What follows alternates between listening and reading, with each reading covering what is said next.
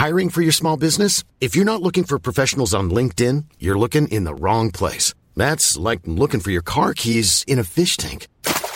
LinkedIn helps you hire professionals you can't find anywhere else, even those who aren't actively searching for a new job but might be open to the perfect role. In a given month, over 70% of LinkedIn users don't even visit other leading job sites. So start looking in the right place. With LinkedIn, you can hire professionals like a professional. Post your free job on linkedin.com/people today.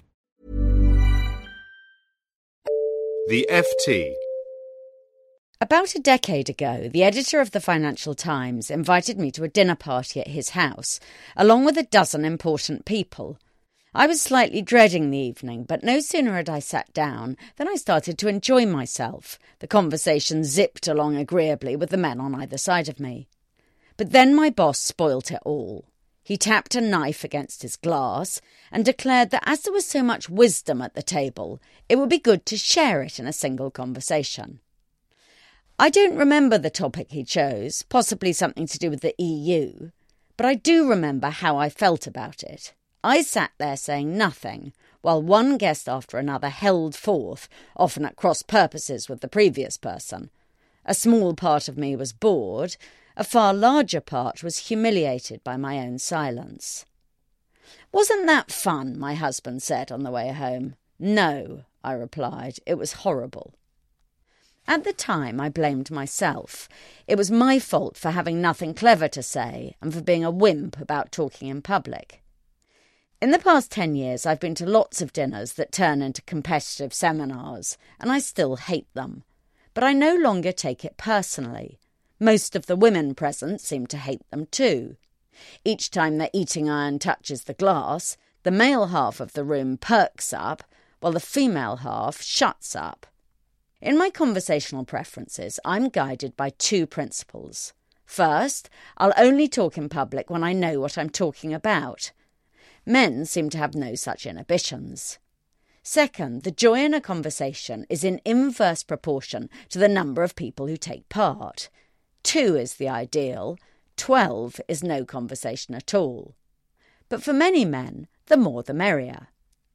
I used to think these differences between men and women were minor and would disappear as women became more powerful. Then either women themselves would change, or these events would. But neither seems to be happening. This variety of showing off is as vital a part of success as ever, and women remain feeble at it. In the past, there was a genius solution to the dinner party problem. Women would retire after dessert, leaving the men to discuss the EU competitively over the port and freeing themselves to have more interesting, intimate discussions in the drawing room.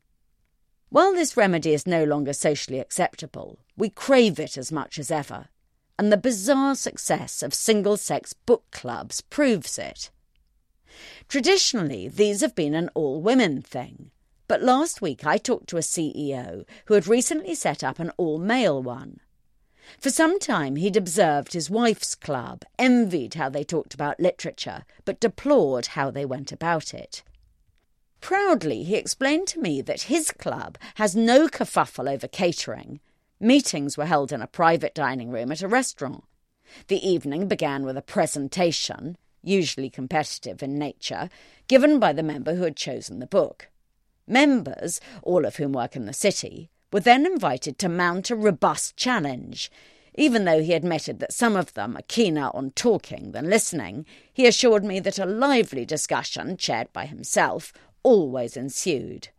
Small talk, he said, was permitted for the first 5 minutes and outlawed thereafter. Unwittingly, this CEO has designed a leisure activity that is just like a typical board meeting. Someone else does the catering, the sessions are chaired and competitive. The rules were made by a man for men. With the book group, the lack of diversity doesn't matter, but with a board it does. Now that women, thanks to quotas, have infiltrated boards in non-insignificant number, you might have expected that the style of discussion would start to shift away from the alpha male book club. But there is little sign of this. Instead, there's every sign that the new female club members have simply learnt to play a game whose rules they never would have invented if left to their own devices. Not long ago, I went to a dinner for female directors of FTSE 100 companies. The only man in the room was the host, who ran a hedge fund and was paying for the night in order to flaunt his enthusiasm for diversity. Halfway through the meal, he couldn't restrain himself. His knife went to his glass, and all 20 women were forced into a desultory group discussion on the economy. As usual, I kept my own counsel. But then I noticed something interesting. The more senior the woman, the more willing she was to bang on confidently and drearily about interest rates. Afterwards, I found myself getting my coat at the same time as the female CEO who had been the most vociferous. "Did you enjoy that?" I asked her. She gave me an enigmatic smile and said nothing at all. For more downloads, go to ft.com/podcasts.